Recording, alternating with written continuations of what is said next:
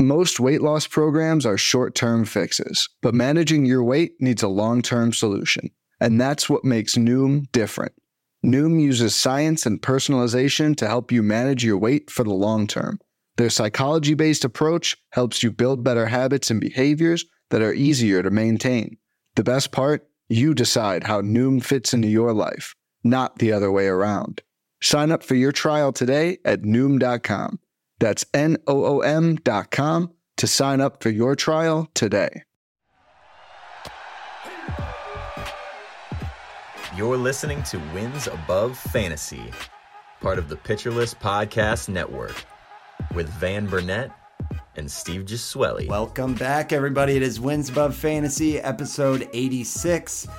Today is February 10th, and Steve, we're not too far off from pitchers and catchers, the World Baseball Classic, more drafts that actually matter, and opening day is, about 7 weeks away? We can handle that. It's going to be a great show. Thanks, you guys, for joining us. We're talking about a fun topic and kind of playing devil's advocate on it. We are buying or selling the ADP risers. The industry is slowly speaking out on which players need to be higher on the draft board. And while we all love these players, and that's why they're risers, we're going to take a closer look at how high can they rise before we've got to tap out and say, this is a little too rich for our blood. I'm Van Burnett, joined as always by Steve Gisueli. You guys can follow us on Twitter. The show is at Wins Above Pod. I am at Van_verified, and Steve is at Stav8818. Steve, I know we're both, you especially, a little under the weather here on this evening, cold winter evening. How's it going, man? Are you just trying to grind this one out and get through the off season, or how's life out there? Yeah. Life with a kid. Your kid is basically always sick, and then you're always sick by like osmosis, Sure. Especially in the winter. So learning that slowly as I now have. With everything that went on and staying inside for like the last 2.5 years, I felt like I hadn't been sick in 2 years, and now I'm more than making up for it this winter, seemingly getting sick every other week. But whatever, baseball is here, talking fantasy baseball. It's like, that's like my version of, the chicken noodle soup to make you feel better. Fantasy baseball, it's chicken noodle soup for the soul, for me at least. Steve, I would normally never attempt this reference, but you being a baseball guy, did you ever play a little backyard baseball growing up, that little like cartoon computer game? Did I play that game? It's like a cult legend between me and some of my friends. One of my good buddies. I was going to name drop that you sound like Mikey Brett Thomas. I have a stubby nose, but I'll be okay. That's good. That's good. That's a deep cut there to start us out. But yeah, I'm with you, man. It's just feeling the grind. I've told you on several occasions that work for me has just been a hellstorm in the past 7 weeks. The Mexico trip helped, but to say I am ready for warmer weather, calmer waters on the work front, and actual baseball that matters, we got brighter days ahead, Steve. That's what we do, is we got to get through the grind of the off season.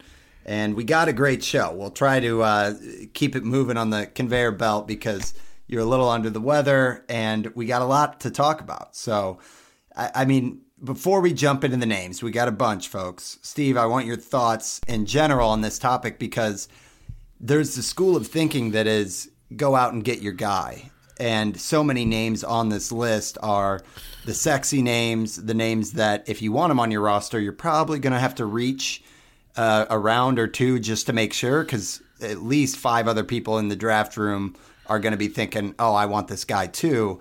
So I love the topic that we're trying to find where we draw the line. I don't know how good we'll be at this, because you and I both have a hard time quitting some of these players. And I just want your thoughts on approaching ADP risers when it comes to drafts. Does it all come down to the player, or do you have a certain philosophy? Talk to me about the ADP risers. It's really hard because it's the market dictating the cost on a player, and if that cost is rising, there's probably good reason for it, right? the market's always correct. Like the cost is what the cost is going to be, and it's more of the time what it should be, or more times than not, it's what it should be. Like these guys are hyped up for a reason. Everyone starts to get in it, especially now as it's like draft prep season, right? Like we talk about that kind of all November through January, right? Like, oh, I can't wait to dig in and find my guys. Well, the guys are found and their cost is going up. I think we talked about it a little bit before too. It's kind of like the advantage of doing a draft in like a crazy time, like November, December, right? Like you can beat this sort of market correction. But now we're getting to the point where you kind of can't. And all these guys that you're finding good reasons that are undervalued, the rest of your competition is also realizing that as well. But I also think that it's a good tool to say, hey, like I didn't realize this guy is rising. Like maybe I should pay more attention to him. And not every draft is the same. And if there is a guy that stays around the original value, right? Like you could say, hey, this guy was a riser in a lot of drafts. He's still around at his January cost. Maybe it's something that I should pay attention to or scoop up. So it's a good tool to sort of identify kind of sleepers, I guess, because like this is the market telling you who are the sleepers, even though it's like the Paul Sporer quote, like the wide awake sleepers, right? Yep. Guys that are too obvious to be sleepers and just aren't anymore, just because the price isn't there, or the value at least isn't there. Yeah, a lot of good nuggets in there. I think if any of these guys falls to you in a draft, and by fall we mean at value or at the price of their ADP, I think it's almost worth tweaking your strategy. If you felt like you had a need there, you can shift and grab this guy because these are the ones that are kind of soaring up the board. And then we'll round out the show by talking about a few guys that we believe will rise from here on in. So it's kind of like if you have a draft now, maybe you can get out in front of the curve a little bit. But you brought up Sporer, Steve, and I go back to our podcast with Paul Sporer last winter, and it's the example I love coming back to because Justin Verlander at the time, his ADP was like 110, and I remember Sporer just going all in and saying, I feel like there's going to be this big middle step in the spring where everyone pushes Verlander up to like ADP 60 and people are kind of in or out. And he was laughing and saying, I'm just going to cut out the middleman and jump ahead of all that because I'm fine taking them in the 40s. And I think that's another part of this is like, not only has it risen too much, but also on the flip side, like, are we still buying them? Do we still think that there's room for profit, even with kind of the crazy surge on some of these names? So it's going to be a great show. Super excited. And I think with that said, we just jump in. What do you think, Steve? Yeah, let's do it. I love it. I think we got to start with the name that every time we've heard his ADP, we've said that's going to go up, and it now is happening, and it's Christian Javier. So Javier, we should preface that all of these came from a fantastic Bloom board. You guys got to follow Ryan at Ryan BHQ. Ryan Bloomfield puts out these great kind of spreadsheet table boards, and these were the current risers. So Christian Javier on the list climbed up from ADP 71 to 61. And Javier, Steve, it's well documented that he is your guy. You got him in the mock draft with Nick Pollock. We've heard the chatter that this feels like Spencer Strider with a 30 pick discount. Now that discount is starting to fade a little bit, but for good reason. I mean, for anyone who missed it last year, 148 innings. The record 11-9 was actually a little unlucky because he had a 2.54 ERA, a .95 WHIP, and 194 strikeouts in those 148 innings. So there's so much to like about Javier. And Steve, I guess if you want to give the summary of where you're at with Javier, but then we're going to have to spend quite a minute talking about what you got to invest. We'll throw some names around him in the draft order, but what do you think about Javier and the helium here? So you kind of, said everything you were going to say. Yeah. Well, no, you gave away why I'm still in sort of in your spiel there. The narrative is it's Spencer Strider with a 30 pick discount. Okay, now it's just Spencer Strider with the 20 pick discount. That's still pretty good. He went from pick 71 to pick 61 in Ryan's breakdown there in his Bloom board. So that's November, December ADP versus January ADP, like you said. So if you still think that this is a discounted Spencer Strider, it's still a really good deal. And yeah, I'm still in it at Javier at pick 61. Yeah, and I mean, looking at his, first of all, the Pitcher List 8.0, should have mentioned it in the upfront, but the site is outstanding. You guys got to get out there, check out the PL Pro stuff, which is going to be live in a few weeks. But it's got the percentiles now on, which we didn't have before, which is great. I mean, that's one thing that Savant had. Now it's on Pitcher List, and like you look at Javier's page, man, across all pitches, 91st percentile in swinging strike rate. His PLV, which is the new metric we'll be talking about upcoming in shows, 86th percentile. Like this guy's, even the whip, a 94th percentile. So you get the swing and miss stuff, but he's still just like, I mean, the control is not that bad. I think there's still room for growth there. That might be volume and control, the two things that you kind of squint and say, here's a little bit of risk. But overall, like, the home run to fly ball rate is great for Javier. He's just, I mean, the guy is an SP1. The question becomes, when you look at names around him, who he is now kind of scooting up to, we got Julio Urias, a couple picks ahead of him, Shane Bieber, a pick ahead of that, and Kevin Gossman. So when you see those names, Steve, Urias, Bieber, Gossman, you still liking Javier above those guys, or do you think that's priced about right?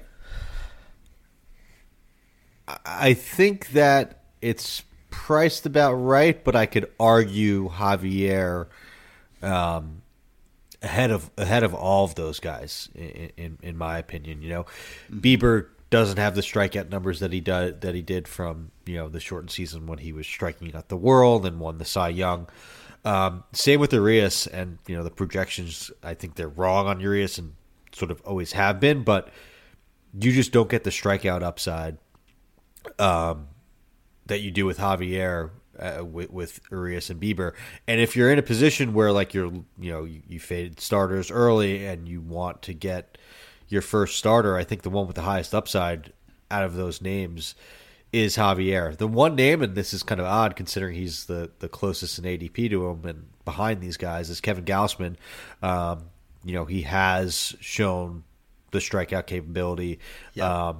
There's been a lot of indications that he was pretty unlucky last year, but the command, especially when you rely on a splitter like Nick Pollock always talks about, it's a really hard pitch to command. It could be wonky from year to year, from start to start, from month to month. So I could see an argument for Javier as well.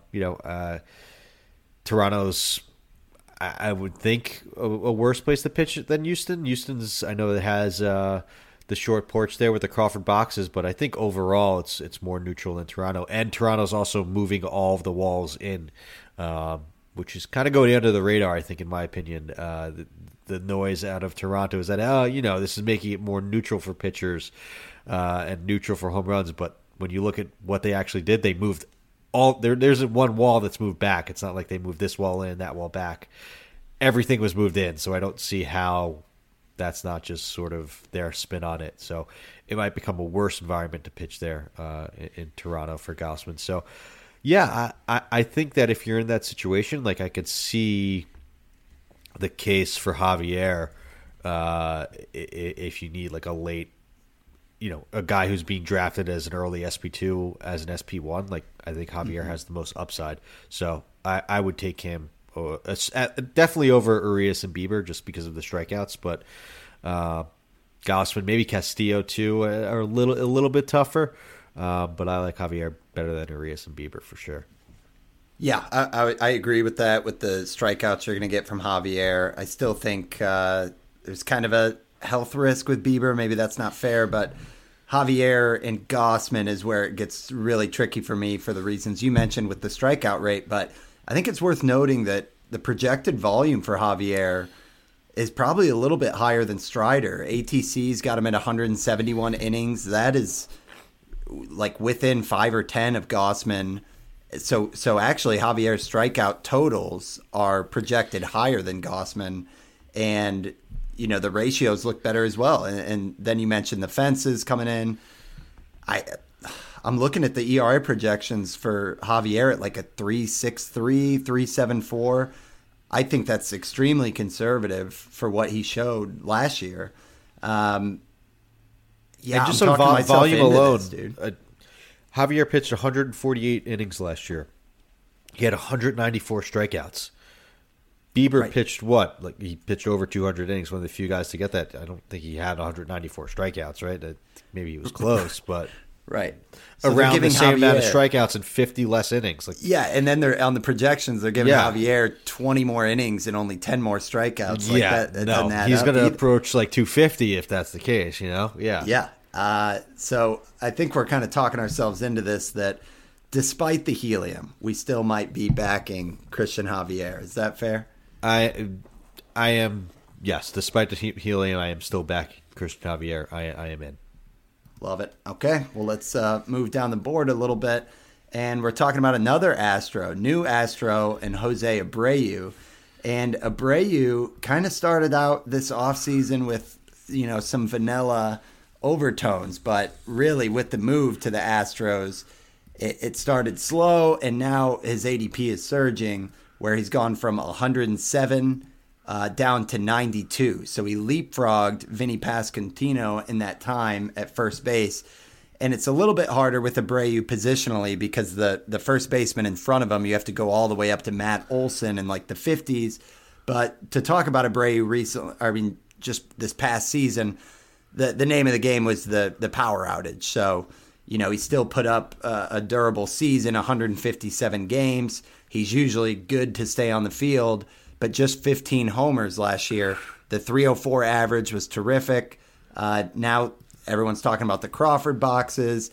I think you're going to get your runs, RBIs, your average out of Abreu. The question comes down to the pop, and really the market's kind of buying in that this is kind of a rare set of skills to get at a scarce position deep in the top 100. So, Steve, your thoughts on Jose Abreu, and then we'll play a little chicken with some util guys around him, since it's going to be weird to do it for first base. I haven't been that in on it, but I think I should be. All of the metrics, other than the barrel rate, which kind of just regressed to what it was pre-2019 for him, looked really good. The hard hit, the average exit velocity, all of that is still really elite. It was just, a not as elite 9.5% barrel rate, but in 2015, 16, 17, 18, he had, decent homer totals. He hit between 22 and 33 homers all of those years and didn't have a barrel rate higher than 8.9. That was in 2015. So, he's kind of one of those guys that probably gets the most out of those pull fly balls. He was obviously younger then, so maybe he got a little bit more out of it than he would have in his age 35 season in 2022. But that's going to be remedied by those Crawford boxes. As a righty, like you see what Alex Bregman does with sort of a pedestrian barrel rate. He had, I know it was the year of the rat ball, but he hit 40 homers. I'm not saying that Abreu is going to get 40, but he's going to be back up over 20. It's not going to be the 15 that he had last year. I would think it's between 22 to 30 with all those good counting stats, the great plate discipline that he has. He only struck out 16.2% of the time. So that could have been a conscious decision, right? Like, hey, I'm going to cut down on my strikeout rates. I don't have as much raw power as I did even as far as last year in 2021, the ball is deadened. I'm not going to get the most out of my opposite field fly balls, and that could have been a conscious approach. He went from 261 batting average to 304. That worked. Now that he has those Crawford boxes, Abreu is this. This is more soft analysis, but he's the cerebral hitter that I think is going to know exactly how to take advantage of that situation. I'm really excited for Abreu in Houston, and I think it's a great option if you don't get one of those early first basemen. I think I'm going to be targeting it more because I just know how horrible third base is and even outfield in the beginning. So maybe I'll feel a little bit more comfortable knowing that I could snag Jose Abreu a little bit later and shore up on some other positions that I don't think are as deep or have as good of an option as Abreu at pick 92. Yeah, it's a really good point because we've been talking about so many positions that are scarce, and it's like second base and third base and even outfield. You got to get in on pitching. So it's one of those things where it's like there's only so many rounds in the first 8 rounds, so you got to sacrifice a little bit. And if you feel like Abreu and Vinny P is enough of kind of a two-pronged parachute that you can skip first base at the top, that these are some good options. You mentioned, the fact that he's a cerebral hitter. He is a veteran. He's a savvy hitter, but it's, kind of gets forgotten that he's in his age 36 season. So maybe that's an argument for the power drop-off, but the numbers really don't add up. Like when you look at the barrel rate, it's just a tick down from where it's typically been, at least from 2021. And then you look at the home run to fly ball drop, and holy smokes, 2020, his home run to fly ball was 33%. That was inflated. We knew it was going to come down. 2021, his homer to fly ball was 20%, but last year just 10% on home run to fly ball. He's a career 19% on home run to fly ball. So I think you're absolutely right. Probably 20, 25 homers. Anything else is gravy, but then you're getting the average there. So I like Abreu. I've been a fan since he came into the league. I'm with you. I think I will be interested here.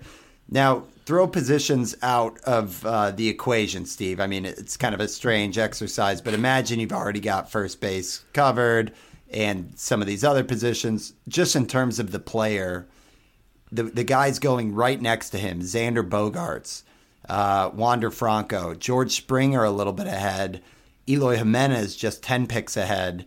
When you hear those names, Bogaerts, Wander, Springer, Eloy, where do you think Abreu falls on kind of your target threshold there? I think I'd take him above most, if not all of those guys. Eloy would probably be the most tempting, but he's just been such a health risk that there's a good argument for Abreu there too. Bogaerts, I know there's some uninspiring StatCast metrics and batted ball metrics with him, and then also something that we talked about. It's the first year of a really big and daunting contract, right? Like we've talked about the pressure there. I know with PLV, Scott Chu was putting out the rolling charts of Marcus Semien, the aggressiveness and sort of the reach rate, how it was at an all-time high the first few months that he was in Texas, and then sort of figured it out as his season got on when, he became the player that we expected him to. But, remember April and May, Marcus Semien from last year, there was people probably dropping him or wanting to cut him with how bad that was. So the new contract pressure is a real thing for Bogaerts, despite the amazing new situation that he's in. So I think I like Abreu more than most of those guys. Team context, just being in a much more friendly hitter environment for righties with the Crawford boxes there. I like Abreu more than I think all of those guys. Yeah. Yeah, I was ready to fight you on Eloy because that's kind of been a target of mine. Both of ours really in the offseason, but I think the durability for Abreu can't be overlooked, and you got to give him the nod on lineup context as well. So I think that's a fair assessment. So maybe Abreu, you're still okay to reach a little bit. I guess we got to ask the question: Vinny Pasquantino or Abreu? They're going right next to each other. This is well stated that this is a Vinny P podcast. This one's going to be tougher for me, Steve. I think the potential of Vinny P being Abreu with more pop that you can bank on? Although the counting stats might be a little bit lower with the Royals, but where do you fall on that one? His profile looks eerily similar to Jose Abreu. And maybe, it's smarter to go with Pasquantino because he's age 25 and, coming into his power prime. But, yeah, an 8.8% barrel rate, 92 average exit velocity, 113 max EV, all really good. Amazing plate discipline, just 11% strikeout rate last year, walked more than he struck out. We've gone ad nauseum as to why we love Vinny Pasquantino, but I think that might be a good comp. Maybe peak Jose Abreu, with possibly a little bit more pop, but it is a worse ballpark situation that Abreu has been in basically for his whole career. But I'm going to take the cop out. I want one of those two guys as my first baseman if I don't have a first baseman in the first 3-4 rounds.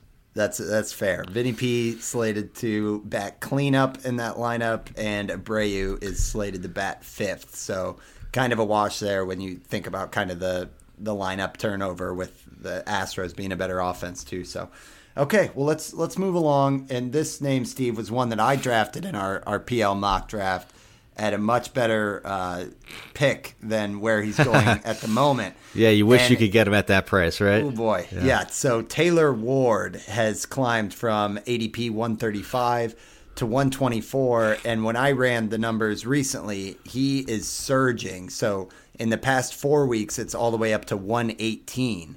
So Ward is kind of the tale of three seasons where, he set the MLB on fire in the first third. Then he had the injury, and that kind of threw him into a funk, is kind of how you would assess. Maybe that's looking at it and kind of painting the narrative, but it really looked like in the splits of the middle months, it might have been bugging him, the injury he had. So to run those numbers, OPS in April, 1284, OPS in May, a 1043, June and July, 626 and 577. August also bad at 662, and then set the world on fire again in September with the 1059 OPS. Finished the season with a really good balanced line, 23 homers, 5 steals, 281 average, and some good counting stats there considering that he only played 135 games. That's an offense that's improving. We know it's kind of top heavy with obviously Trout, Ohtani, but now they got Hunter Renfroe in the mix. Brandon Drury, Taylor Ward, Drury, that's right. And Taylor Ward is set to bat, leadoff for the Angels. So this, there's good reason why there's the helium here. But talk about Taylor Ward, Steve, and let's look at some names around him. Yeah, it's an easy narrative to buy into and essentially tell yourself, okay, this is what happened. The neck was still bothering him. Even though he missed only a small amount of time on the actual IL and number of games relative to how long it actually bothered him. And then it got better, right? And then you look at the Savant page, the pitcher list page, and it's all bright red and the top percentiles that you like to see. So I like it. I understand it. And I still think that this is kind of a discount considering how strong of a line that he put up and the actual metrics to back it up, right? There's nothing that this guy really does bad on the baseball field. Even the sprint speed is 79th percentile. So it's kind of like a 5-tool player that I think, because he got hurt and because his breakout was in his age 28 season, that the market hasn't fully adjusted. And, had he not ran into that wall, we might be talking about Taylor Ward as like a top 4 or 5 pick. It was trending that way the first 2 months of the season, right? Oh gosh, yeah, league winner for sure. Yeah, early on. So it's quick to forget that. It's another one that it's not too steep of a riser there, and I kind of like Taylor Ward, and I wouldn't be surprised if I take him over some of the names that we're going to go over here shortly. Yeah, and that's, outfield, it's been a theme that especially at this part of the draft, it gets really thin. So a lot of these names you kind of double take at and you're like, he's going there. But I think a big part of that is the position scarcity where everybody's getting pushed up. And on top of that, there's reasons to like some of these guys for different reasons, but the ones around him. So if Taylor Ward's at, 118, which is the past month, 7 picks in front of him is Jake McCarthy, who, we saw a limited sample size last year in 100 games. We did see the 23 steals. So McCarthy is obviously a specialist there who's going to help with average as well. He hit 283 last year. Some of that might have been inflated a little bit. But McCarthy, yeah, there's some pop. I mean, he might be like on a good season, 15 homer guy, but certainly could go off for 30 steals for the D-backs. Let's start with that one, Steve. McCarthy or Ward? You kind of got the balanced production with Ward, and then you got kind of a wild card with McCarthy. On the PitchCon panel this year, I think I called Jake McCarthy 2023 version of Miles Straw, which is probably a bit harsh. McCarthy's definitely a much better hitter than Miles Straw. And Straw was one of my better fades last year. Same area of the draft, too. Yeah, like same area of the draft. Right here. And I think it's tougher to fade McCarthy because he definitely is a better hitter, but I don't know if he's as good as the run that he went on last year. So I'm essentially out of McCarthy, so that's an easy one for me. I take Taylor Ward there.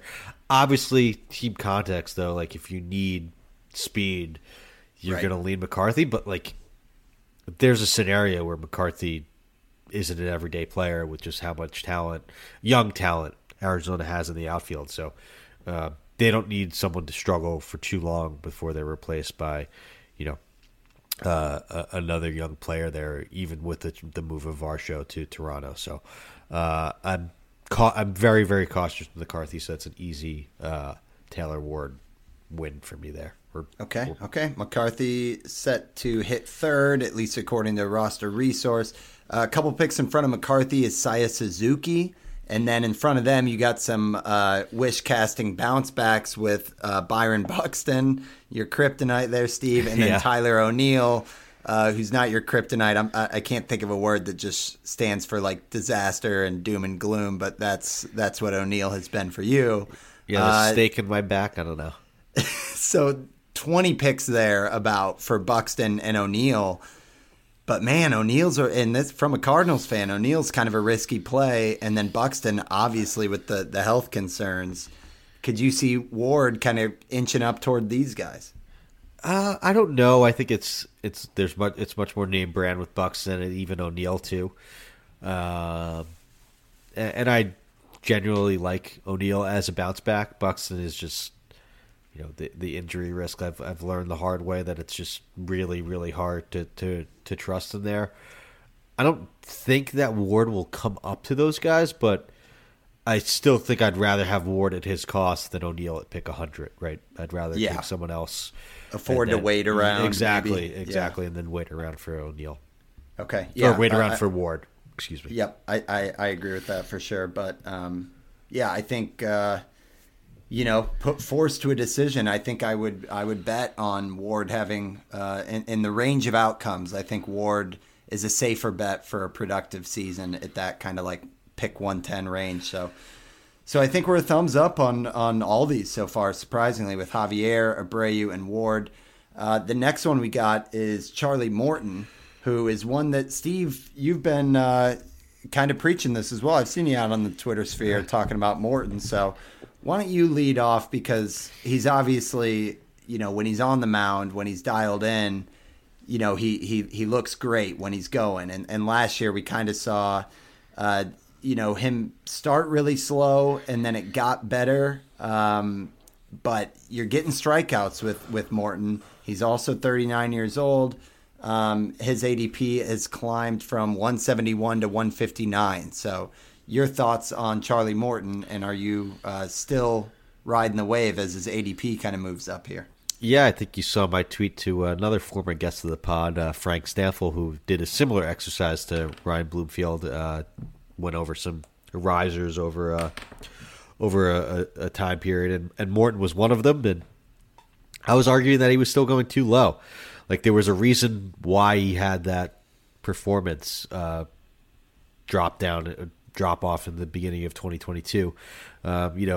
It's one of my early, preaches to myself or something that I like to do. It's like, look for a cause as to why a change is happening, why results are happening. And Morton was pitching and coming back from a broken leg that happened in the World Series. And then there was an article that he worked with, I believe it was Max Fried or Kyle Wright, actually. Kyle Wright actually saw that he wasn't pushing fully off of his back leg, the leg that was broken. So obviously Morton's mechanics were compensated for that injury.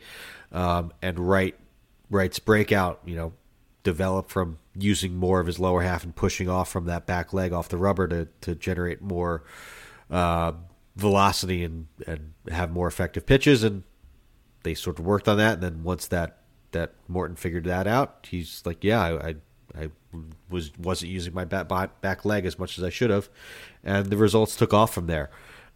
So coming back from that injury after that, he was the Charlie Morton of old, and I think that due to the fact that he's an old guy, I think it's an ageism thing that he's 39. Like, even if he didn't have that much of a down year, there probably would be some sort of discount that shouldn't necessarily have been there with Morton. So, he made the line look respectable. I know the ERA wasn't as good as you would have hoped for where you draft Morton last year at 434, but looking at the splits by month, like, you can clearly tell that he figured something out and became the pitcher that you expected. In the second half, that's actually surprising. He had he had a 4.45 ERA in this first half, 4.19 in the second half. So not as amazing as I would have thought, but I mean, he still held batters to just a 2.30 average in the second half. So yeah, I think this is one of those, Steve, where like if September we kind of take our eye off of some of the fantasy happenings, and Morton kind of regressed in September. Now the good news is his fastball velocity, he was still striking out over a batter per inning. But yeah, that month of September, over 5 starts, he had a 5.27 ERA, which is what pulls it up. But you're right. In the months before that, June, July, August, all sub 3.6 ERA and a whip right around 1. So it was just, he wobbled a little bit at the very end. But yeah, his xFIP in September was much better. It was 393, so not as bad as what. So maybe a little bad luck. Yeah, but yeah, I mean, bad luck, yeah. When you look at it, 172 innings with 205 strikeouts, if you're counting on the 4.34 ERA coming down to, I don't know, 3.9, even 4, you'd take it with the strikeout stuff. So volume seems to still be kind of bankable. The year before, 185 innings, last year 172. So I like it at that part of the draft. I mean, he's no spring hen, as they say, and going around 159, that's probably your SP5. But I think it's a good bet. So some names around him are Pablo Lopez, a few picks behind him, Chris Sale, exact same ADP. Then you got like Jordan Montgomery, Dustin May, Chris Bassett. So those are still some good pitchers, but Morton's an interesting name. Where would you kind of drop him in that group? I think there's a lot more risk associated with all of those other players, right? Like there's, Morton's coming off a 172 inning season. I mean, other than Pablo Lopez, was there anyone in that range that had that close to that many innings with the strikeout numbers that Morton's capable of? You kind of have to wish cast. And Montgomery doesn't have the Ks. Yeah, Montgomery doesn't have the Ks. Sale, you have to hope is healthy. Bassett probably doesn't have the Ks, I don't think. Definitely not. Not May, you have to hope that he's able to keep it together for a full season coming off of the injuries that he had. So Morton, I think, has the least path of resistance to having an upside SP2-3 season like he's been basically locked to do the last few years. Yeah, it's fair. I think May is going to be the sexy pick from that bunch, but I don't know that I'm in just because I think the volume's going to be much lower. Monty can't turn the corner on the strikeouts consistently. Bassett, same story. Sale is an interesting one. I think as we get into spring, if Sale looks good, that's going to be the one that I might tick over Morton. But I think you're kind of selling me this offseason because I was not looking at Charlie Morton as a great value, and I think that he is. So I like it. So we will talk more. We got some batters on the way, but we are going to take our first ad break, and we'll be right back. When it comes to weight management, we tend to put our focus on what we eat, but Noom's approach puts the focus on why we eat, and that's a game changer. Noom uses science and personalization so you can manage your weight for the long term. Their psychology-based approach helps you build better habits and behaviors that are easier to maintain. And they help you understand the science behind your eating choices and why you have those cravings. Noom's personalized courses are easy to follow and will help grow your confidence with tools you can put into practice on day one. The best part? You decide how Noom fits into your life, not the other way around. And based on a sample of 4,272 Noomers, 98% say Noom helps change their habits and behaviors for good. Try Noom today and see the results for yourself. Sign up for your trial today at Noom.com. That's Noom.com to sign up for your trial today. Fads come and go, and nowhere more than in the world of weight loss. That's why Noom has created weight management programs that are made to last.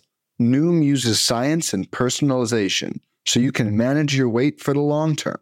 Their psychology-based approach helps you build better habits and behaviors that are easier to maintain.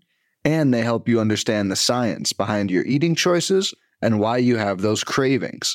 Noom's personalized courses are easy to follow and will help grow your confidence with tools you can put into practice on day one.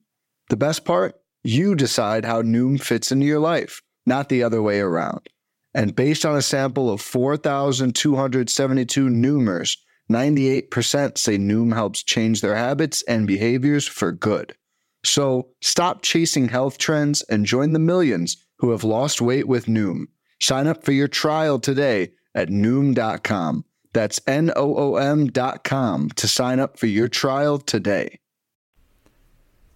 All right, so Steve, shifting on over to a guy whose name we've talked about on a couple episodes, but it's a guy I'm a fan of, and it's Vaughn Grissom. So when I was a fan, I was talking about him as ADP 189. He's now up to 175. And Grissom, obviously with them moving on from Dansby Swanson, they're giving him a vote of confidence here. He, like Michael Harris II, completely skipped AAA, and as just 22 years old, came up last year in 96 games. At the high minors, he was insane. 14 homers, 27 steals, batted .330. Then the 40 games in the majors, it started really good. Hit .291, 5 homers, 5 steals. But it definitely dropped off where, by the time playoffs came around, they were giving at-bats to Orlando Arcia. He's a tough one to nail down because we've seen so little of him. I've noted that I kind of like the plate discipline. You and Shelley weren't as keen last episode, but Grissom, are you in a void, or are you just not really going out of your way to grab him? I think I'm not really going out of my way to grab him. I think that this rise is just more due to the news that Swanson is no longer there. They're handing him the starting role, and it's essentially a way to get good exposure to the Atlanta lineup. But I don't know if that there's enough skills there for me, at least yet, for me to be fully bought in, especially as the price continues to rise. I might need a little bit more of a reason other than like, hey, this guy's going to be playing every day for the Atlanta Braves. I think that there needs to be a little bit more skills growth, especially in his sort of second half of that 40-game stint where the league caught up to him a bit. I know that line still looks good, but that's buoyed from a really, really hot start. And I don't know if he's made that adjustment back like we saw Michael Harris do after he had a little bit of a cold spell in his second month and then readjusted and tore the cover off the ball again. I still want to see that with Grisham, and I don't want to pay much more than where he's going currently to find out if he's made that adjustment. If you see him going off in spring training, is this the type of name that you would pay close attention to? Maybe. I think this one might be like a classic, like, don't pay attention to the spring numbers because like, you know, he had that exposure, like, you know, he could clearly hit big league pitching when he's on. If he's facing, you know, some quad A arms or things like that, you know, I've been fooled by Keston Hero spring training home runs, you know. So. Yeah, Maikel Franco. Yeah. Okay. Well, we are due for a little bit of disagreement because I'm more in with Grisham. I like that the projections are as well. They got him at 277 average, 14 homers, 16 steals in 124 games. That's what ATC has him at. And yeah, even though he's batting ninth or set to bat ninth, I think the Braves lineup is good enough that I don't think that's going to map out to what ninth typically looks like in terms of at-bats and plate appearances. So, plus, you know, it should help with runs, and maybe they give him the green light on, you know, running on the base path. So I do like Grisham. Now, when I look at names around him, we got Jonathan India is actually going behind him. Brandon Lau is a few picks ahead of him. And then Tyro Estrada is about 6 picks ahead of him. And I'm actually gonna come out with a statement here, say it with the chest, that I like Grisham more than India, Lau, and Estrada this year. It might be a hot take for you, Steve, but I'm planting the flag that I think the plate discipline from the minors, the power speed combo, and at the position eligibility with him, I think that it's worth it there. So. What are your thoughts on those guys? Are you in on all of them ahead of Grisham, India, Lau, and Estrada? There's no one that I really want to plant my flag in out of those names. It's a tough spot. Like, that tells me that I don't want to draft the second baseman from this right. from that group. Like, I don't know. I guess there's so many positions that you're going to have to be drafting from this range of players that you don't like for one of these spots. Like, you can't be strong everywhere. So I could see it. I think I will talk about it a little bit. I like Jonathan India as a bounce back. Tyro Estrada, we've talked offline as we took him in our dynasty draft, that he's kind of a stuff and things guy. Shout out to Eric Berry, who sent me a DM to explain what a stuff and things guy is, so we'll have to be a little bit better about that. Just a guy that contributes a little bit here and there everywhere, sort of like a later round 5-tool player, not necessarily like the star 5-tool player that you think of, but someone that could help you here and there in all these different categories. So that is the correct definition. I've always associated stuff and things guy with like the Ben Zobrist, where like any one thing doesn't look good. That was exactly my description to Lucas there. Okay, good. Good. Zobrist was my prime example. So exactly. Okay, so I think we're a little bit split on Grisham, but we're in agreement that is kind of a rough, definition of parachute players where you're in trouble if you don't have a second baseman. But maybe that's hopefully a middle infield spot. And you mentioned Jonathan India, Steve. Let's just segue right to him because he's another one who's on the rise for ADP from 189 to 178. And India, you liked going into last year. And, I guess just what's the outlook for India? Do we think even with this Reds offense, he's going to turn it around? Because last year when we did see him for the 103 games, it just wasn't quite the same. The average came down 20 points, down to a 249 average, and then just 10 home runs, 3 steals. It was kind of meh. The OPS dropped from 835 in 2021 down to 705 last year, but Do you think there's a nice bounce back opportunity here for India? Maybe I should have planted my flag here in India a little bit more in that last one as a head-to-head.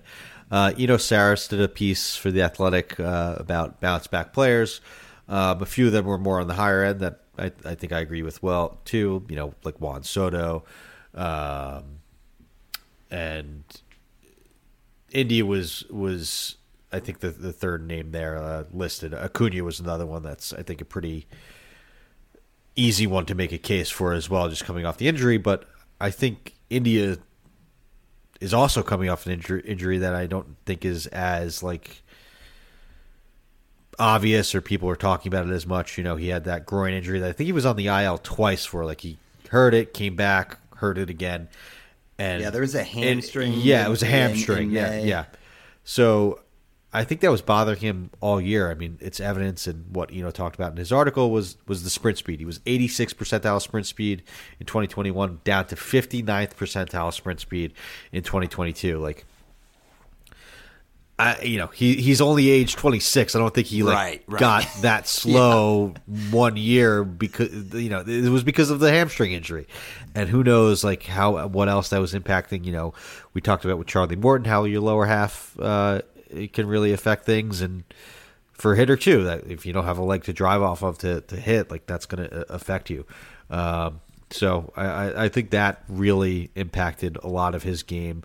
There was still some concerning things, the whiff percentage was worse, the walk rate was worse, the K rate was worse in 2020, 2022. Or around the K rate was around the same, but still the point stands. Everything across the board essentially was worse metrically. So I just think that a good portion of that can be explained away by that recurring and nagging hamstring injury, and with a full offseason to recover. I like India as a bounce back candidate. Okay. Yeah, I think as long as expectations are tempered a little bit, because even going back to his minor numbers, we never saw him fully in AAA, but in 2019 across, high A and double A, basically 112 games, 11 homers, 11 steals. He batted .265. So I guess I'm just wondering what type of a player he is, because that first year did look great.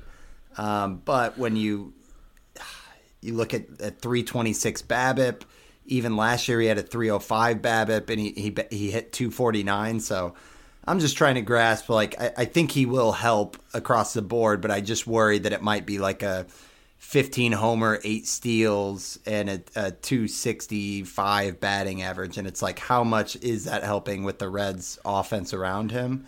That's why I just think Grissom, there's a little bit more of the unknown that plays into his ceiling. But I do think India is a solid player.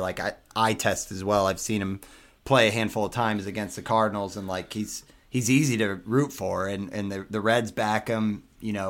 He's supposed to hit second in that lineup, so he's definitely got a leg up on batting order. But yeah, I'm kind of medium on India, probably where you're at with Grissom. If he falls and I need him, I think I would take him for a MI spot, but that's probably the extent of it. Yeah, I think that's fair as well.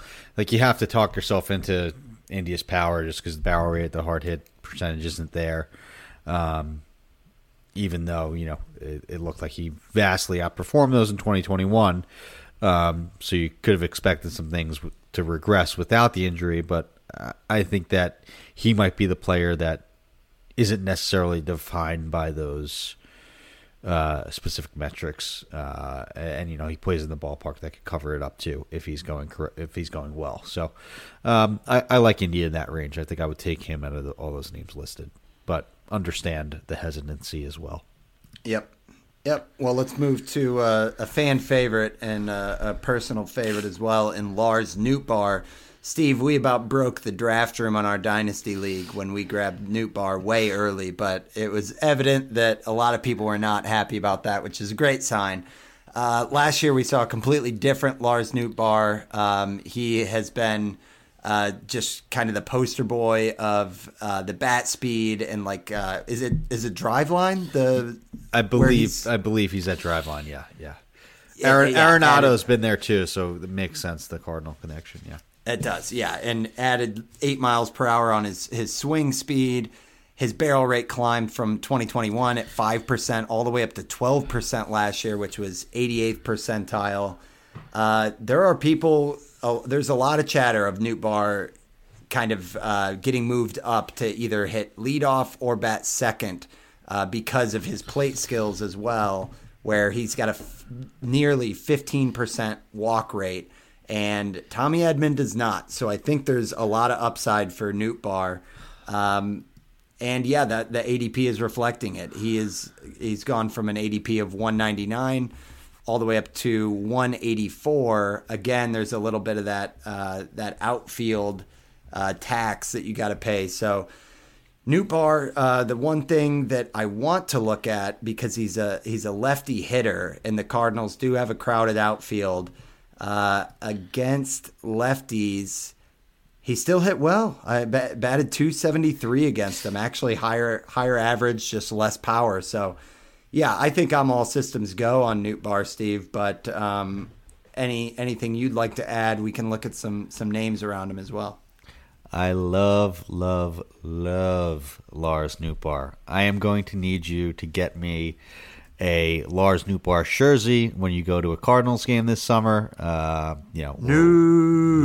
We'll have to do a jersey exchange or something. I'll get you a Met or Yankee, whichever one you want, and I'll have you send me a Nootbaar one. I'm going to try and get him absolutely everywhere. I still love that the price is relatively cheap. Pick 184 is,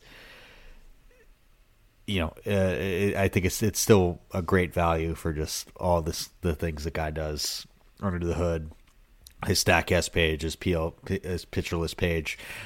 Dave Swan had an article come out, second half hitters that you need to pay attention to, and Nootbaar was the first one. And one of the PLV, or one of the new pitcher list tools, the rolling charts with PLV, his contact ability just throughout the year just is a straight skyrocket up. He finished basically expected. His contact above expected is in like close to the 90th percentiles where he finished this season. And he just seems like a hitter that's finally putting it all together, all these tools, working at Driveline, adding that bat speed, improving the barrel rate. I am basically all in on Nootbaar. I want to grab him everywhere.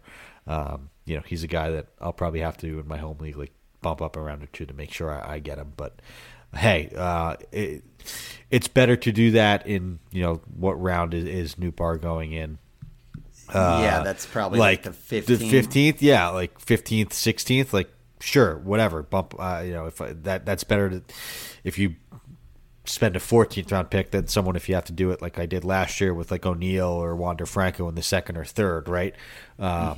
We talked about that as sort of like a lesson learned. Like take those bumps and do those risks later, and Nootbaar's going late enough that I still think it's okay to bump them there. So, Nootbaar jersey, we'll have to arrange for that to be sent to me, please. Yeah, I hope they got to buy one, get one, Steve. I'm in with you. Very excited, and keep your eye out for Nootbaar on Team Japan in the World Baseball Interesting, Classic. cool. I love that. Extremely cool to see. It was a surprise that they had him there. Off topic, but do you think? I just feel like with Walker sort of waiting in the wings and essentially that he's being an outfielder now, Jordan Walker, that is like.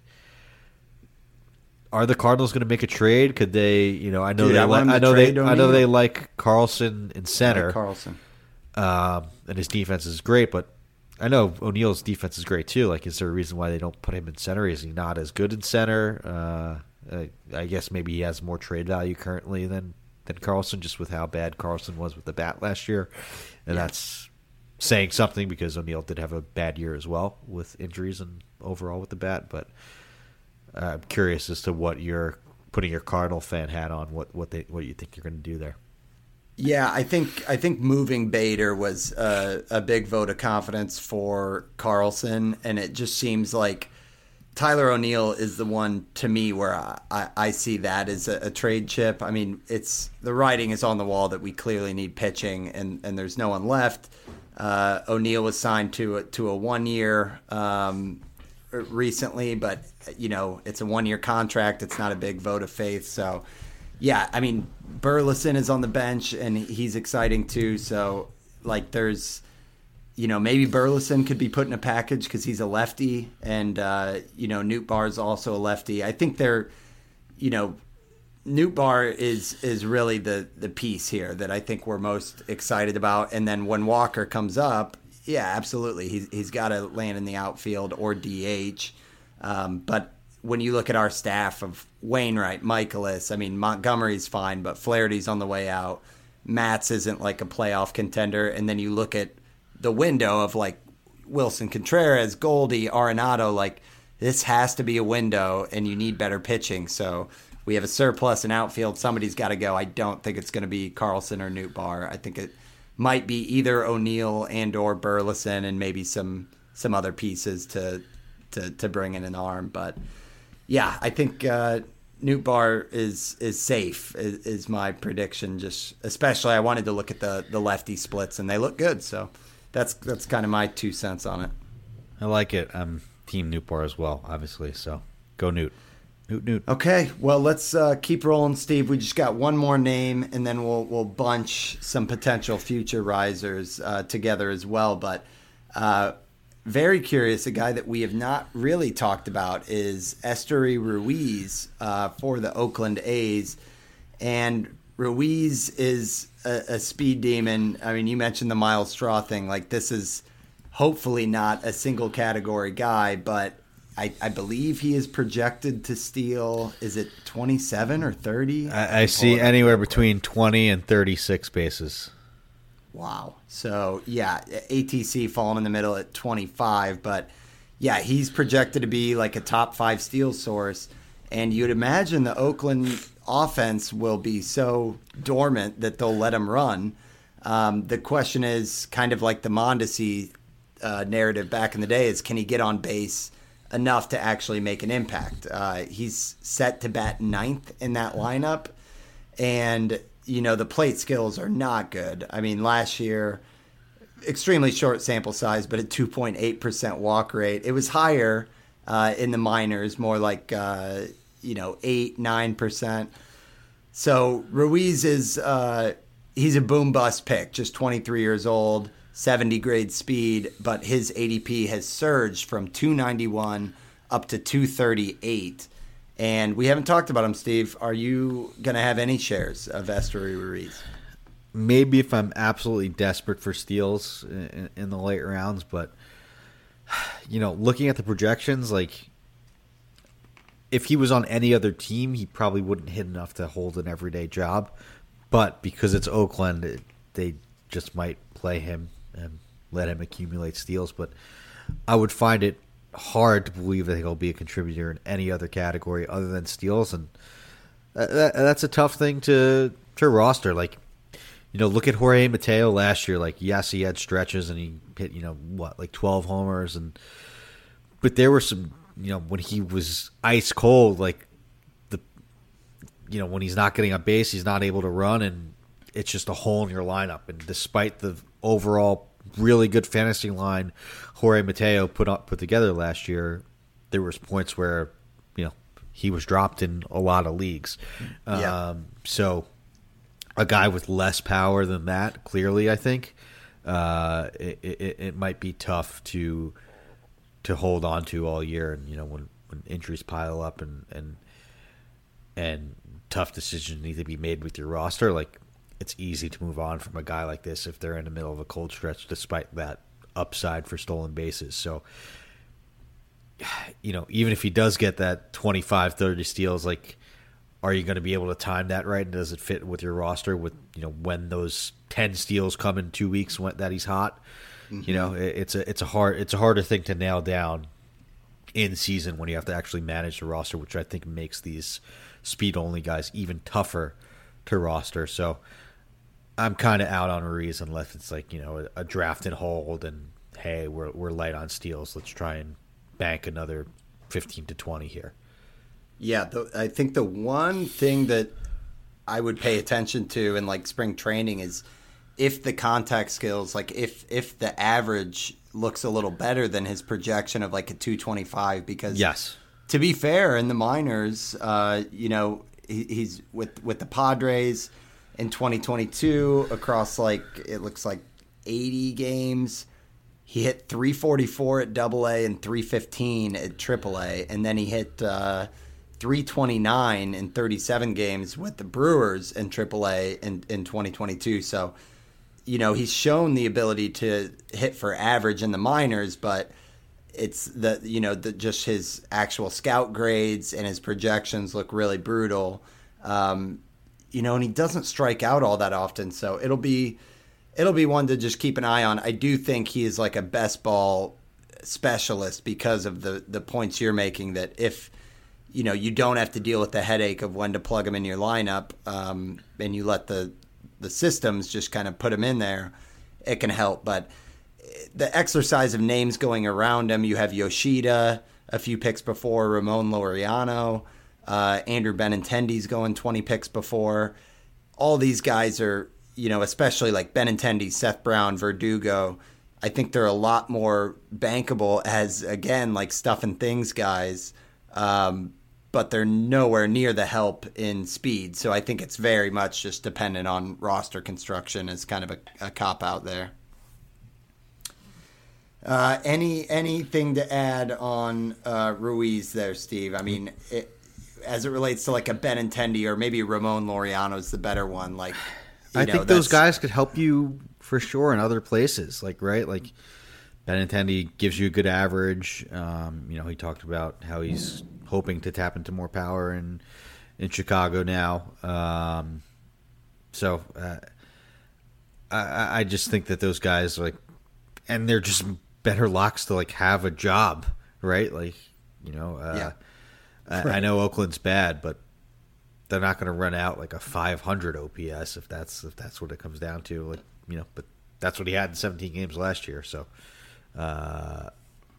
I need to see more from Ruiz, honestly. Yeah, that's fair. Okay, we'll talk about some potential future risers, but we are going to take our second ad break. We'll be right back. Sometimes it can feel like food has an emotional control over you. Well, it's time to show your food who's boss with Noom. Noom uses science and personalization so you can manage your weight for the long term. Their psychology-based approach helps you build better habits and behaviors that are easier to maintain. And they help you understand the science behind your eating choices and why you have those cravings.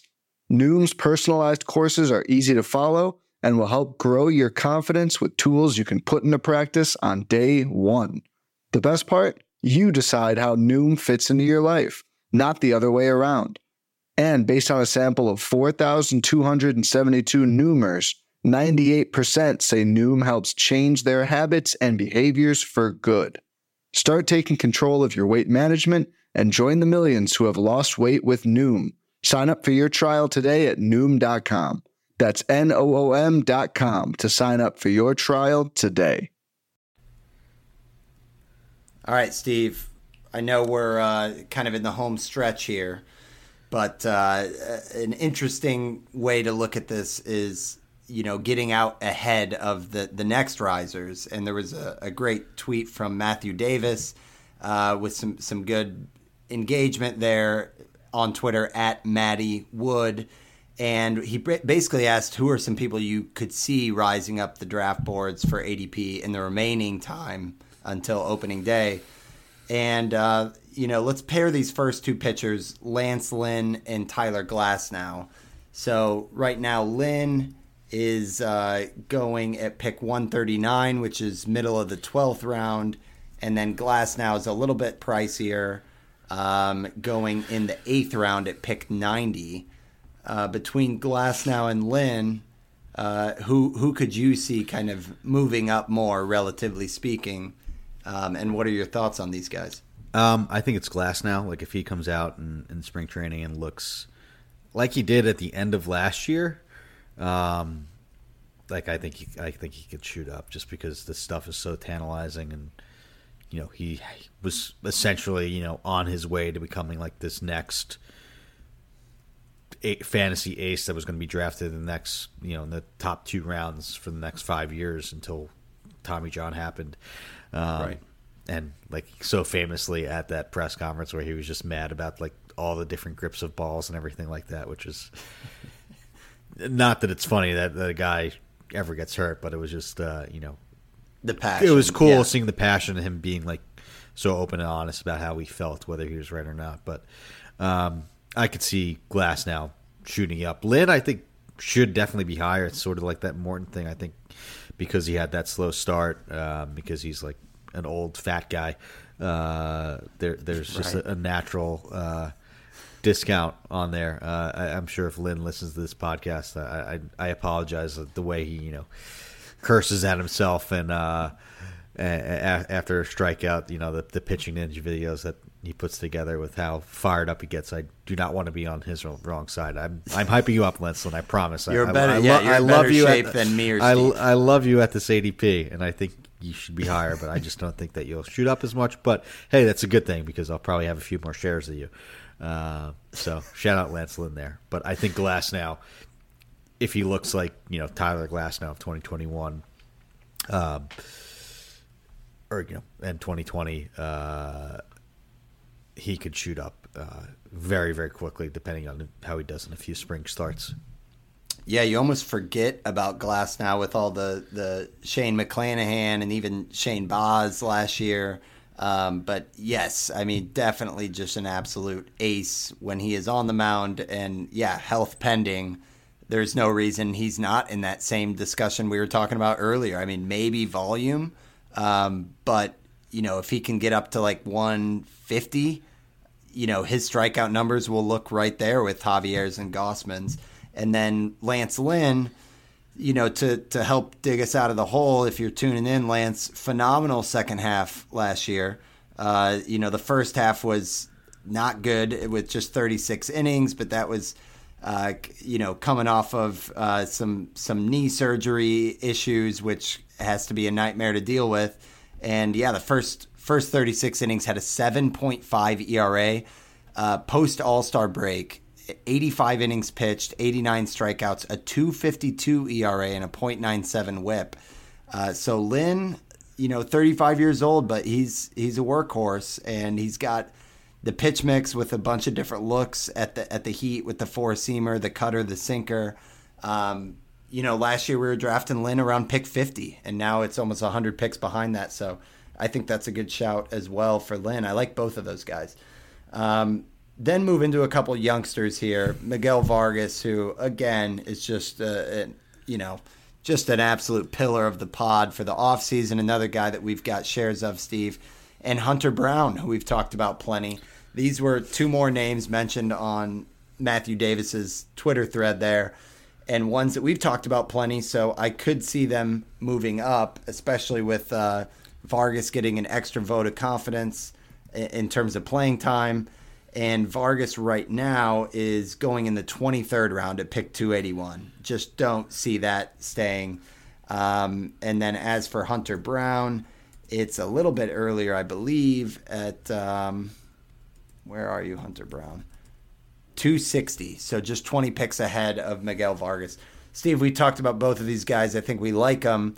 Which of the two do you see kind of rising more? And are you ready for the rise? Unless Brown gets announced that he has a rotation spot, I don't see him going much higher than this. I think Vargas is going to shoot up because it's been announced that he is essentially has the inside track for the starting second base job. I think it also, hinted that he'll play some third. So, unfortunately, right now on NFBC, just because of the rules, he only has first base eligibility, which kind of stinks. But he'll definitely get second soon, and then potentially even third too. So, I think as that news sort of trickles down more and becomes more apparent that Vargas does have a starting job, I think he is going to shoot up again, unless Brown is announced that he's in the rotation, which I don't think he will be. Not saying that he won't contribute this year in the rotation. The Astros have done 6-man before, but that was with Verlander coming off of Tommy John. I still think that Astros 6 starters are extremely valuable. That's kind of what Christian Javier was heading into the season last year. That didn't prevent me from getting a lot of shares. So I'll still be drafting Brown, but I think it'll be around this cost, which I'm here for just because it's good value. Yeah, we haven't seen a lot of Vargas, and he struggled when he was up in the majors, but was so good in AAA, and the pedigree is phenomenal.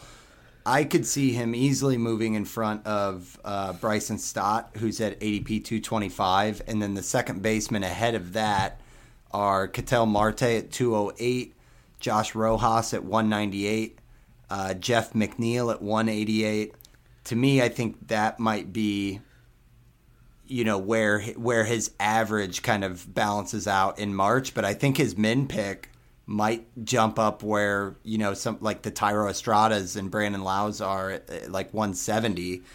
Maybe I'm just kind of going crazy there with Vargas, Steve, but it's such a shallow position, and the Dodgers lineup, and especially if he has a good spring, I think people, as soon as you get past that range of like, Polanco and Max Muncy, I think people are just going to be like, well, all these other guys are just in one big bucket of we don't know if it's going to work out or not. And I could see Vargas kind of people taking some reaches in that range. Totally agree. I think he'll finish above most of those guys.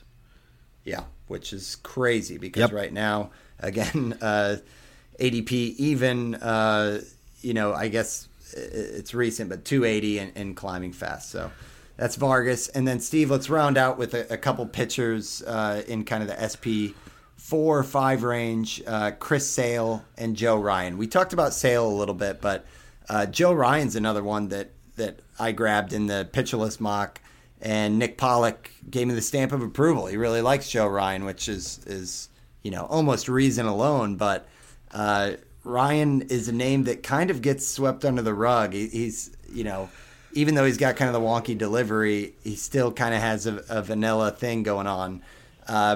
Pick 148 right now is where Joe Ryan is. So what do you think here? Do you foresee that there will be a little bit of helium, and would you be on board with it? I don't know. I'm on board with it. I like Joe Ryan. I think he's great. I drafted him last year. Think he's a good pitcher. I think he's underrated just because he doesn't have that high-end fastball velocity you'd expect from a good fantasy starter, but we've talked about it a lot on the show. The deceptiveness is real.